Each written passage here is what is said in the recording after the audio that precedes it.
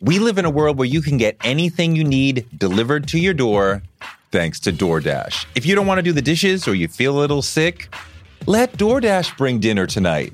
My family uses DoorDash all the time because it connects us to our favorite restaurants without us having to drive. Last night, we got some Indian food for my wife, some gumbo for me, and sushi for the kids. And everyone was happy, and we didn't have to do the dishes. The process of ordering was quick and easy, and I love DoorDash for real. So I was so happy to do this for them because I'm a customer, because I know DoorDash is your door to more.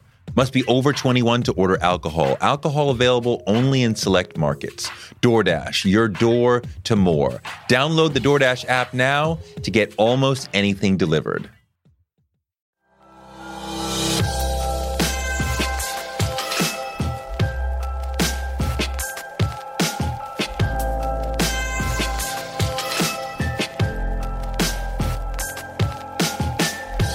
Is this part of the path that you see yourself on the next 5-10 years? To have director be the central thing and make a film every 2-3 years? I think I've found the perfect expression of my artistic qualities. It's not easy, bro. I've been blessed to find it. This is the perfect expression of your artistic qualities. Yeah. It has everything. It has music in it, has film, has color, set design. And I'm the type of guy, I'd be like, yo, cameras, I love cameras. I love lenses. I may tell them, yo, just put a 100 on it, put a 35 on it, put a 17. I want wide. Matter of fact, we use anamorphic lens for this movie.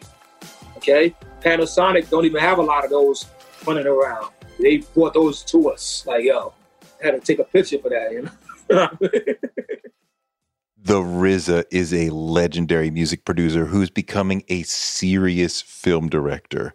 His new film, Cutthroat City, is set in New Orleans after Katrina, where a group of young men plan a heist, even though they're not really thugs. It's a powerful, engrossing film, and we dig deep into it in this conversation. You'll hear half of this convo for free. For the whole thing, go to patreon.com/Touré Show. Okay, here we go. It's the RZA on Touré Show.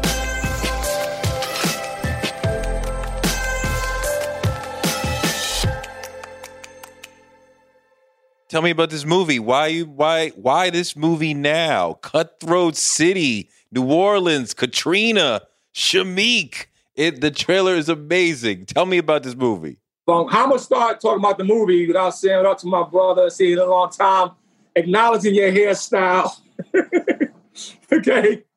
Acknowledging each other's beards. All right, let's start there. All very first. long. I haven't cut anything in a while. You haven't cut anything in a while. I got braids. If you want to acknowledge, you're the first 2-time guest on this show, so I appreciate that. Bong. Bong, indeed. I started quarantine without braids, and I got braids now, so that's how we doing it. But anyway, man, it's a pleasure to be here and talk to you again. But this film right here, this is like, I think this is me really concreting myself down as a filmmaker. You know, it's a film that's based in New Orleans after with the aftermath of Hurricane Katrina. And you watch these 4 young men who have all these aspirations and they turn into desperation. And desperations can lead us down a rabbit hole, as we all know. And hopefully the goal of the film for me as a filmmaker is to inspire, after desperation, what could beat desperations? Determination. You know what I mean? And that's kind of, to kind of summarize the vibe of what I'm trying to do here. That's what the film is aiming to show. I know you're a student of film, so what are the films that are most inspiring your vision of this one? Like, did you make a mood board, or at least in your mind, you're like, I want to take a piece of this, a piece of this, a piece of this, and make it my own? And like, what are the fathers of this? Yeah, I mean, there's definitely the first father, to be honest with you, is my own struggle with, in the Wu-Tang Clan struggle as young black men in our neighborhood. I didn't experience Hurricane Katrina, right? But I experienced things that definitely tore my neighborhood apart. You know what I mean? And I also experienced myself and a group of men trying to get out of the neighborhood, and a lot of us not getting out. And so when I got the screenplay, because I didn't write the screenplay, it was written by my buddy Paul. And when I read it, of course, Hurricane Katrina was a tragic thing for our country. You know, we have the 15th year anniversary of it right now, and things don't seem to change much in this country, right? In the sense of how disasters hurts the Black community or the impoverished community more than it hurts other communities. We can see that right now in the pandemic, right? But even if this story was set in Flint, Michigan, where the water was bad, or set in Chicago and South, where my brothers is going through the struggles they're going through, or set right on Staten Island, Park Hill, either place, this story is relevant. But this one is set in Katrina. And these guys, when they turn to that desperation, it becomes, they got to pull a heist off. And for me, the films that kind of, that inspired, like films I would turn to, Boys in the Hood. I think John Singleton, Boys in the Hood, was a great example of somebody trying to get out, but that the situation, the neighborhood itself, or the situation it was under, holding them in. I thought John did a great job telling that story. You go back to F. Gary Gray on Set It Off, you know what I mean? In which he had the 4 women trying to figure life out, you know? And then, of course, being a student of Jarmusch and Tarantino and John Woo, you know, those elements would always pop up in my work. Those are my teachers. And Spike Lee. Like, Spike Lee is the Black filmmaker. You know, it's been, you know, of course, the Van Peebles and all them brothers did, you know, earlier, right? But you go to what Spike Lee did from my time of watching movies, from She's Gotta Have It, Do the Right Thing, all the way up to his last film. You know, he has a certain style and poise about making movies, and he's a professor of that, and we studied and learned from him. And I had to use one of his tricks in the movie as well. What was that? Well, you ever notice in Spike Lee movies, you always have that dolly scene? Yep. Yeah, so paying homage to him, there's one shot in the movie where Blink, played by Shameik Moore, and Demira, played by Cat Graham, they're getting married, and then you see the rings just dolly up to them. That's my Spike Lee shot. You know what I mean? Okay. Is there a specific Tarantino wink or nod in the film like that? Yeah, of course. If you watch Tarantino Reservoir Dogs, it opens up in a group of men having a conversation. And therefore, my film opens up, after the opening sequence, right, which is definitely, really the opening sequence. If you've seen Kill Bill, of course, and you watch the Oren Ishii animation sequence, right? So my film opens up, my open title credits is an animated sequence. And that's a nod to him, but then it ends up in a Reservoir Dogs situation where it's just a couple of guys that's all talking to each other. So I kind of mixed those, took his elements and did that as a cinematic way to nod to the teacher. But I played it even further by commentating on doing that. So I can't wait till the audience see the film. And I'll give a little spoiler. After you see that sequence, and he's sitting there talking with his friends, because our lead character, Blink, is a comic artist. So the sequence is his own work. And then he sits there with Demetrius Shipp, who plays Miracle, and he says to the guy, yo, that shit ain't real. Your shit is some over-the-top Quentin Tarantino shit. You know what I mean? Everything ain't got to be that. Ain't got to be that. You know what I mean? And the point being made is that's what some of my friends have told me in my creative world, you know, that sometimes I take it over there. You know what I mean? But that's art. You know, in some art you read about giants. You know what I mean?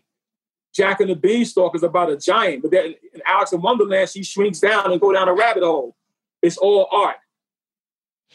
Directing is two different sides of your brain, because you got to have that art part, that left brain where you're telling a story and working with creative artists, like the actors, and then all the technical stuff with the lighting, the cinematography. And I'm always impressed at how directors can deal with both sides of those.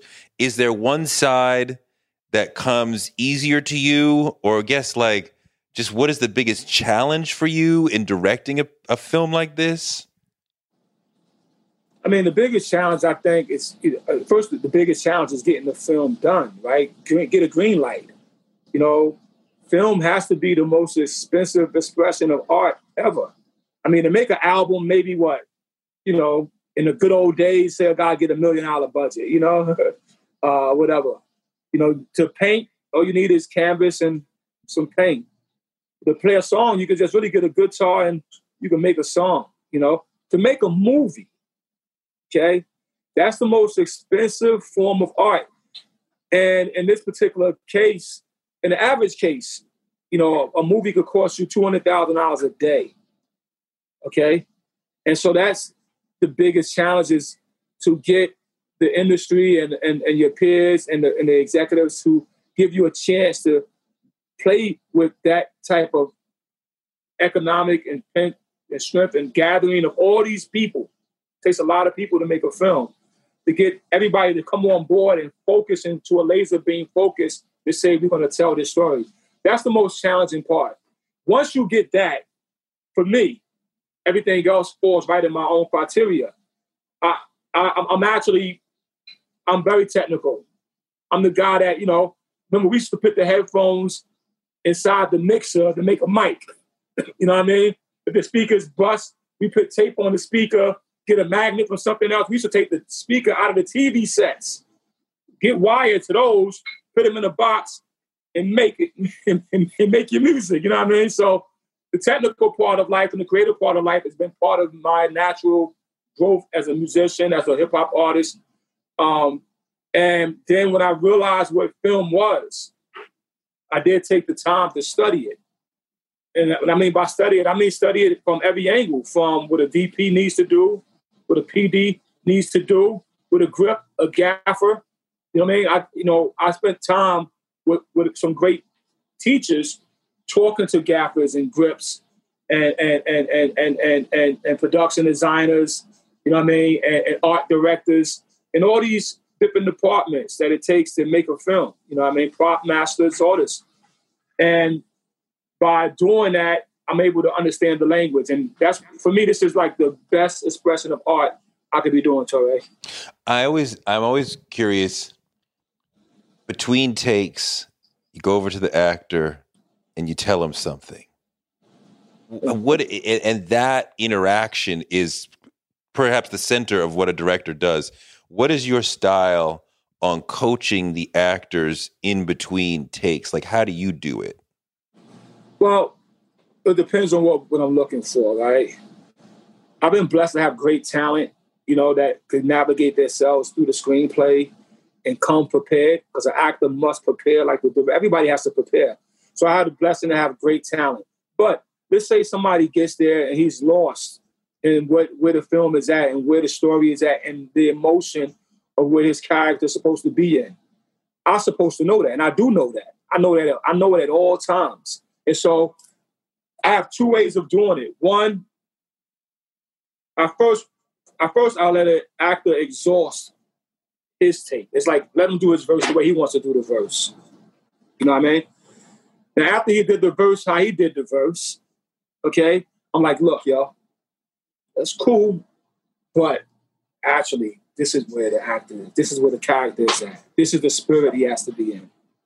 And I'm very good at communicating it because I've been an actor. I've been on that side of the field, so I'm good enough to take it in and give it out. But look, it's delicate, you know, because if an actor has made his mind up about something, he may not understand what you're trying to get out of him. And so you got to have a memory bank and an emotional memory bank to know off top that there is a place and a compass where this character needs to be. And what the RZA does is he goes and he will show you the compass. Can you talk about how your acting career has helped you in your directing career? Yes. First of all, Torre, I've been blessed to work with some of the best directors in the world. So I'm not on. I mean, I've done some independent films and things of that nature, and even in those films, I've been blessed to have a great, just repertoire of opportunities. And I never take an opportunity for granted. So you see a guy like me, I'm working with Ridley Scott, who's probably one of the most visual, intelligent directors ever. He has what we call multi-vision. I'm working with a guy like Quentin Tarantino, one of the most innovative, 2-time Oscar-winning writing director, okay, who has an encyclopedia of film in his head. I'm working with guys like John Woo, the master of action 90s cinema, who films inspired Hollywood to be what it is. Never seen two guns held like that until John Woo did The Killer, baby. I'm getting a chance to work with comedic timing actors like Judd Apatow. See what I mean? So I was blessed, Jim Jarmusch with Ghost Dog, So I was blessed to have great directors direct me. And I paid attention. I knew when I felt uncomfortable. I had a director in a movie I did called Derailed, where he almost, he did something that he had to do, but I was very bewildered by it. And the very first day of me filming, my character, who is written in the script, my character is going to get shot. He did it on the very first day. Did you imagine? You show up the set and they got all these pyrotechs and they got this fucking helmet they're gonna put on you and all these wires and squibs. This is day one. And I was bewildered by it. And I went home that night and I was like, man, this is fucked up. You know what I mean? But I said to myself, you know what? I'm glad he did that. To myself. I said, that means I know that this character is not making it through the movie. I know that for a fact. So what I better do is make this character memorable in the movie. And I had this whistle I would do. Every time you see my character, I do a whistle. And one day I ran into somebody who saw the movie, they did that whistle. And I was like, okay, I did my job. But I had a chance to talk to that director years later. About 3 years later, we're in California, we're having dinner together. He's doing this new movie. He's thinking about putting me in it. And we sit down, and I asked him, I said, yo, why did you do that on the first day? He said, well, he said, I could have scheduled it differently, but it was an important scene in the movie. And at the time, I didn't know you, and I was hiring someone from hip-hop, and I wasn't sure how the whole shoot was going to go, so I had to protect myself by getting what I needed most. I totally understood. He had a stereotype in his head that he had to avoid. He had a scheduling thing that he could have been confronted with. And as long as he would have got what he needed that day, he could have completed what he had to do for the producers. And then he came back and said, you notice that even after your character was gone, I put more footage of you in the movie. I said, yeah. So yeah, because you did a great job. You know what I mean? Beyond that scene, he felt like my character, the way I played him throughout the rest of the movie, it warranted explanation. It warranted some type of homage. Yeah, so anyway.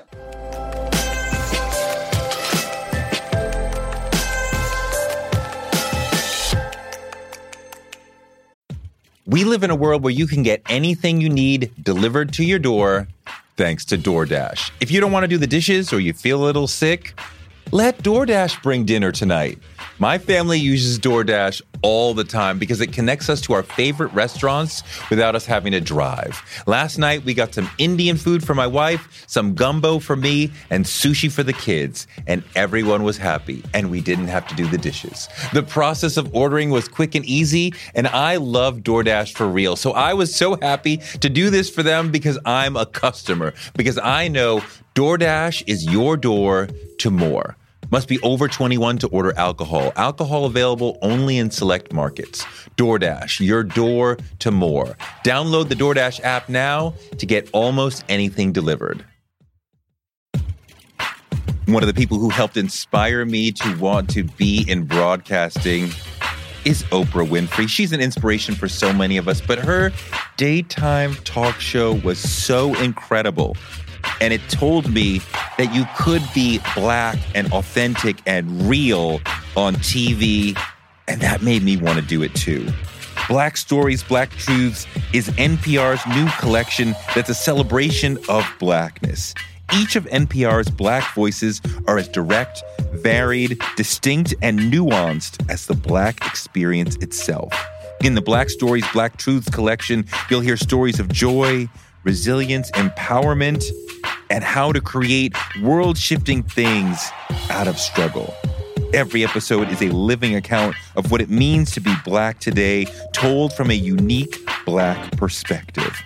Black perspectives that haven't always been centered in the telling of America's story, but now they are the story.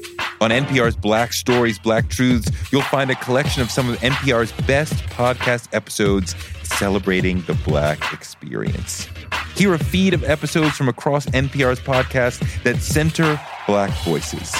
Turn on NPR today and hear a range of voices as varied, as nuanced, and as Black as we are. Stories should never be about us without us.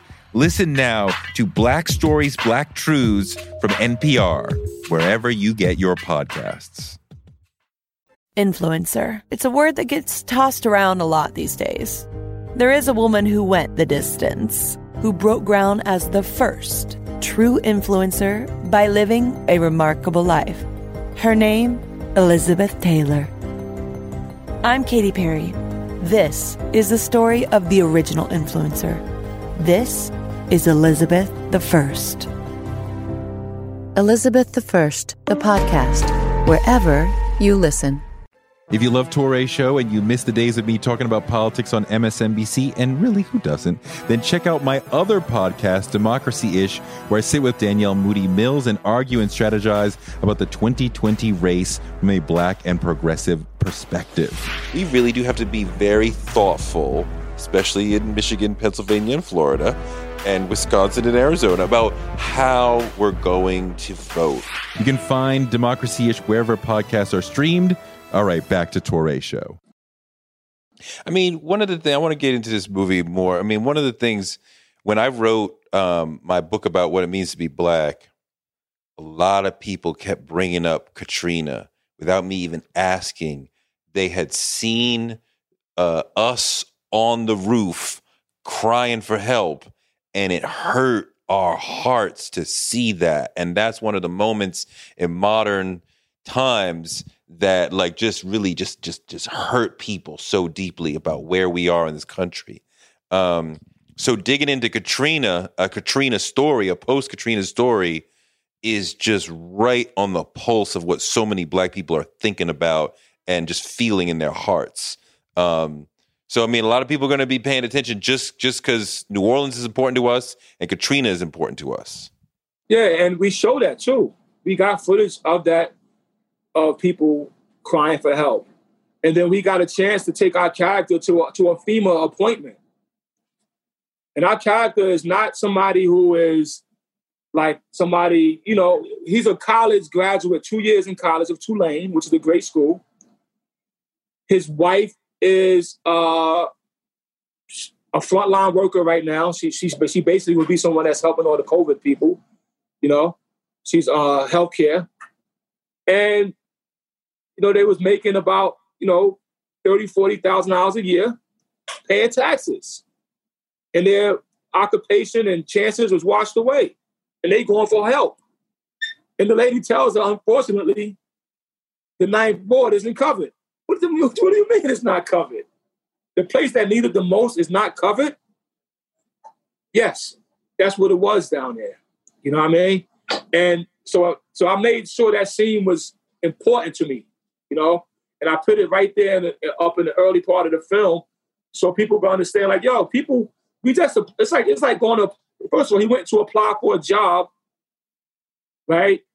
And he tells the guy at the you know, the middle class executive behind the desk who asks him a question, you know, well, who's your audience? Right? And he says, well, as an artist, if we only worry about our audience, our art will never grow. It'll never be pure. We have to create without thinking about our audience. And then the guy says, who's giving you all this bad information? And he says, well, actually, I got it from your transcript, from the Comic Expo. So even by following the teaching and the scrutiny and the path that the teacher was saying, you still ain't doing it right. How is that possible? How is that possible? And he realized that because he actually put on the shirt, he buttoned up his shirt and everything, and it didn't work. You know what I mean? He asked his friends, how do I look? They said, white. And he went and swallowed that pill and went for the job, right? So that point being made, of course, Katrina hurt us as a people, hurt us as a country. The government failed. You know what I mean? And if I could say something a little bit, I'm more of a spiritual guy, than political, but if I could say something political about it all, the big, what's the word to use? Hypocrisy of it. It's the big hypocrisy of it all, right? Is when you see a senator, a congressman, a fireman, a police officer, a street sweeper, a president, a mayor or a governor, they're all being paid a salary from our money. You're not getting a salary from our money, bro. You got to go do your job, and some corporation is going to pay you. But when you get your paycheck, you're going to take a portion of that, probably 30% minimum, and you're going to mail it to somebody else to do a job for you. And that job is to police you, to protect you when fire comes, to make sure your streets are not too bumpy and the roads are clean, to make sure that if something happens, an emergency, and the federal enforcement management agency is coming to deal with that emergency, you've paid into a system that's supposed to come now and do the job that you're paying it for. And when that doesn't happen, that's a travesty. Shameik Moore is your lead, and he is a powerful young actor. And I know you're working with him on the Wu-Tang project, right? So was it always Shameik, or did you think about it and then land on him? How did you get to him? Yeah, we had a couple of good ideas come in for this role, but when I met Shameik, I think I met him after the Get Down. And I think I saw him in Dope, but when I saw him in the Get Down, I was just really impressed with him as an actor. And then when I met him and realized he was none of these characters that he played, I was even more blown away. Sometimes you meet an actor and that's like J.D. Washington, is not the characters he played. You know what I mean? Shameik has that same quality of being able to take the material, embody it, and put it back out. And I was just impressed with that. And I was like, wow, this kid is not, like, if he was an MC, you know what I mean? It's like that, He's nice. And you're working with some big dogs in this. Talk about directing Wesley Snipes after his long, legendary career. Yeah, well, Wes is, of course, a legend.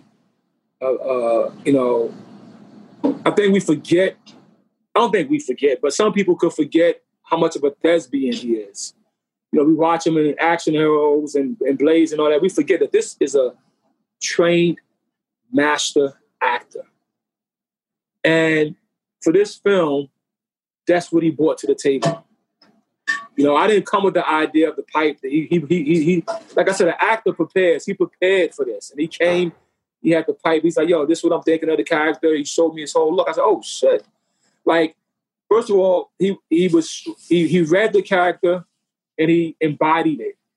And it was such a pleasure working with him. I mean, he came to set on the days he wasn't working and hung out and just got the vibe of the movie, just got the vibe of what was going on. And I think he delivered it so well for me, man. I'm so grateful we had a chance to, we have the same kung fu seafood. So we see each other in passing sometimes, but we never got a chance to work together, in a space like this. And it was just such a blessing for him to come down and rock with me. In terms of working with him, you talk about the pipe, but did he do anything that made you go, oh, wow, this is a whole other level of master actor I'm talking to right here, I'm working with right here? Yeah, of course. That's what I mean. Like, if you ever watch the chess playing scene or when he's giving his son the advice, the way he does it, even his eyes, even if you notice, he puts a little Creole in his voice every once in a while. You know what I mean? That's him doing his own inflection. That's him capturing what the character is. A guy who lives in a shack near the swamp looking for crawfish. You know what I mean? But yet a father. What does eating healthy mean to you? Whatever your eating goals, Thrive Market is the best place to get all your groceries and household essentials. And getting Thrive shipped to your door is like having a great supermarket right outside your house. I love that Thrive Market carries brands with the highest quality ingredients and ethical sourcing methods. Whether you're looking for organic kid snacks or low sugar alternatives or gluten-free essentials, Thrive Market's got it, and their site lets you curate your shopping experience quickly. And as a Thrive member, I save on every order, usually about 30%, which of course I love. And when you join, you help a family in need with the membership matching program. Join in on the savings with Thrive Market today and get 30% off your first order plus a $60 gift for free. Go to thrivemarket.com/Toure for 30% off your first order plus that free $60 gift. That's Thrive, THRIVE market.com/Toure. thrivemarket.com/Toure. On March 16th, 2000, 2 sheriff's deputies were shot in Atlanta. Jamil Al-Amin, a Muslim leader and former Black Power activist, was convicted. But the evidence was shaky, and the whole truth didn't come out during the trial. My name is Mosi Secret, and when I started investigating this case in my hometown, I uncovered a dark truth about America. From Tenderfoot TV, Campside Media, and iHeart Podcasts, Radical is available now. Listen to the new podcast, Radical, for free on the iHeart Radio app or wherever you get your podcasts. You know what I mean? He says the line to his son, "You black on the lower ninth. What you expect?" And his son tells him, "Yo, that's not an excuse." They know it's not an excuse, it's a fact. But he says it in a way that any young man can understand that sometimes being black means the cards could be dealt against you. You got to overcome it. But accept that first and then overcome it. Don't be blind to it.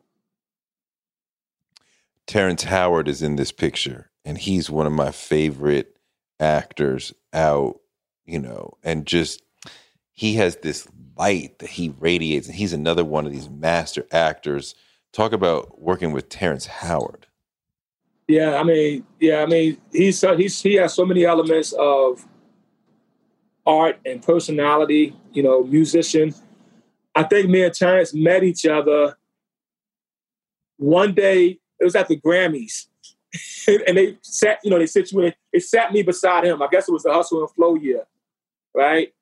And we're sitting beside each other, and we respect each other as men, and we started talking about some of the performances and just laughing, and we kind of became cool, And to get a chance for him to come and give his art to this film was such a honor and a prestige.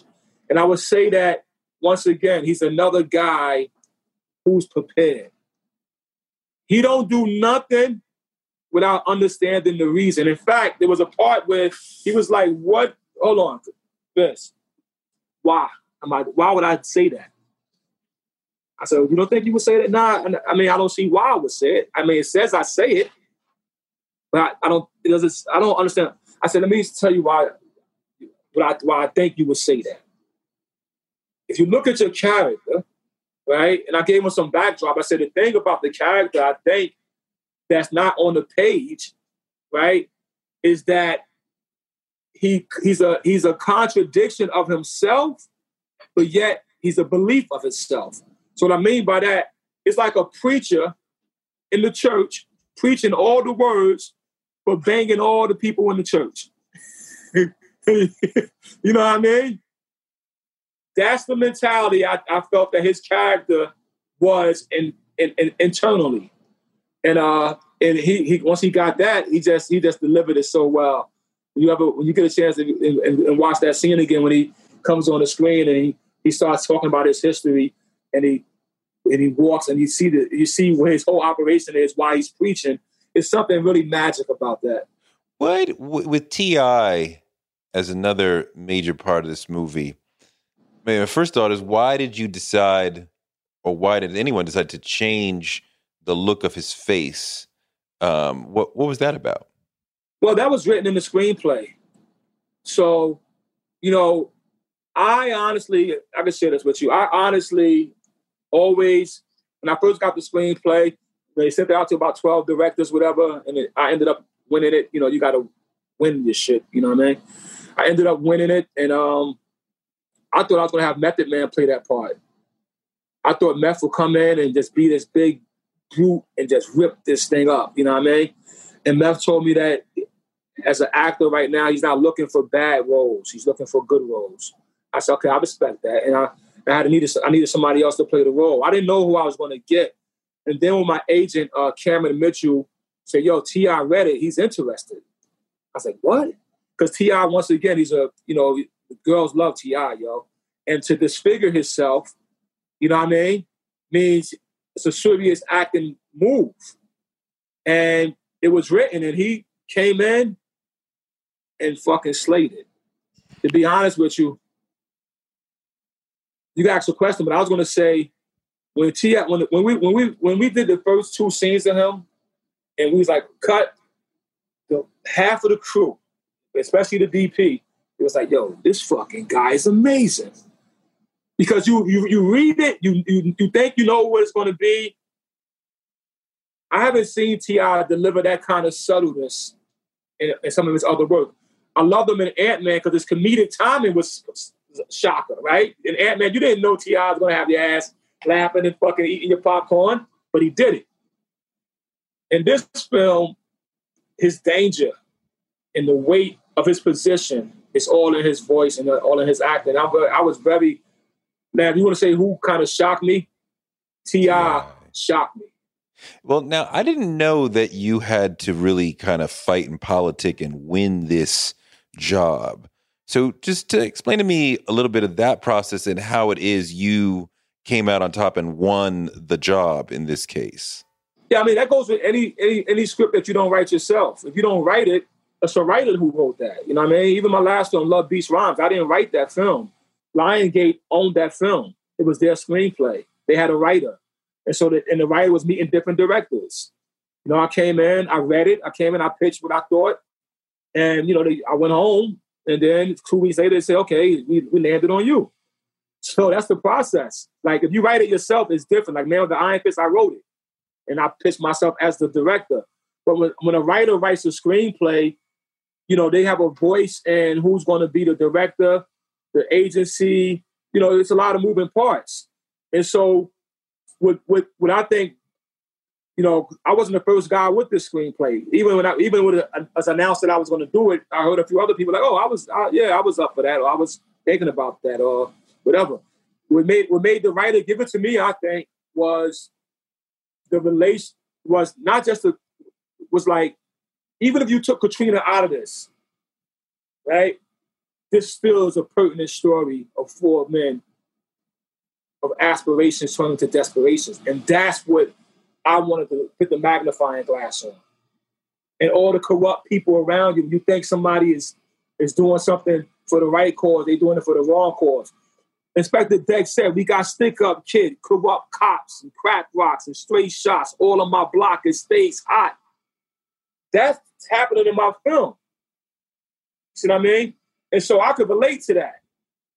And so that's, and when the writer heard me bring that, as well as bring some light to it, meaning it ain't got to be all ugly, he was like, yo, he pursued it with Bobby.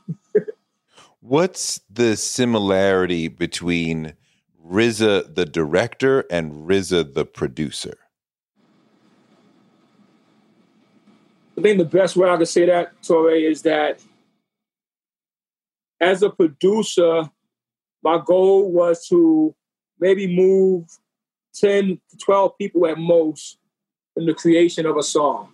If you put a little band in, maybe 20 people at most will be all the things that's going to come together to create a song. But as a director, it's been up to 400 people moving at once to make something. So the producer is really a microcosm of the macrocosm of my directing ability. And if I was never the producer, I wouldn't be able to be, honestly, I wouldn't be able to, but I would think the producing part of me was the best school I could have went to prepare me for being a director.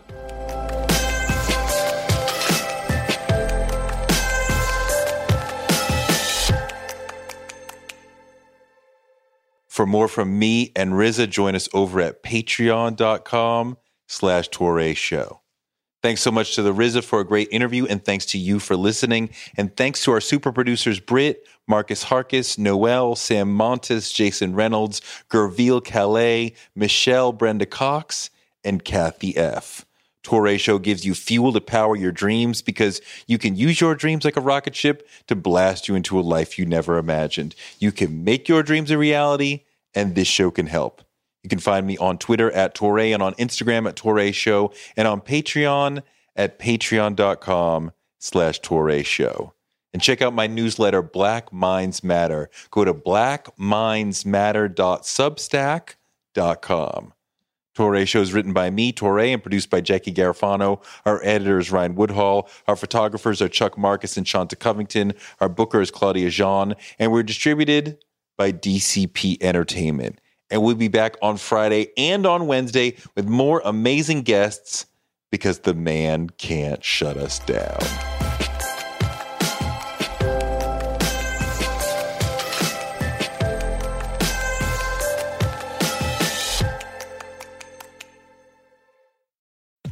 We live in a world where you can get anything you need delivered to your door thanks to DoorDash. If you don't want to do the dishes or you feel a little sick, let DoorDash bring dinner tonight.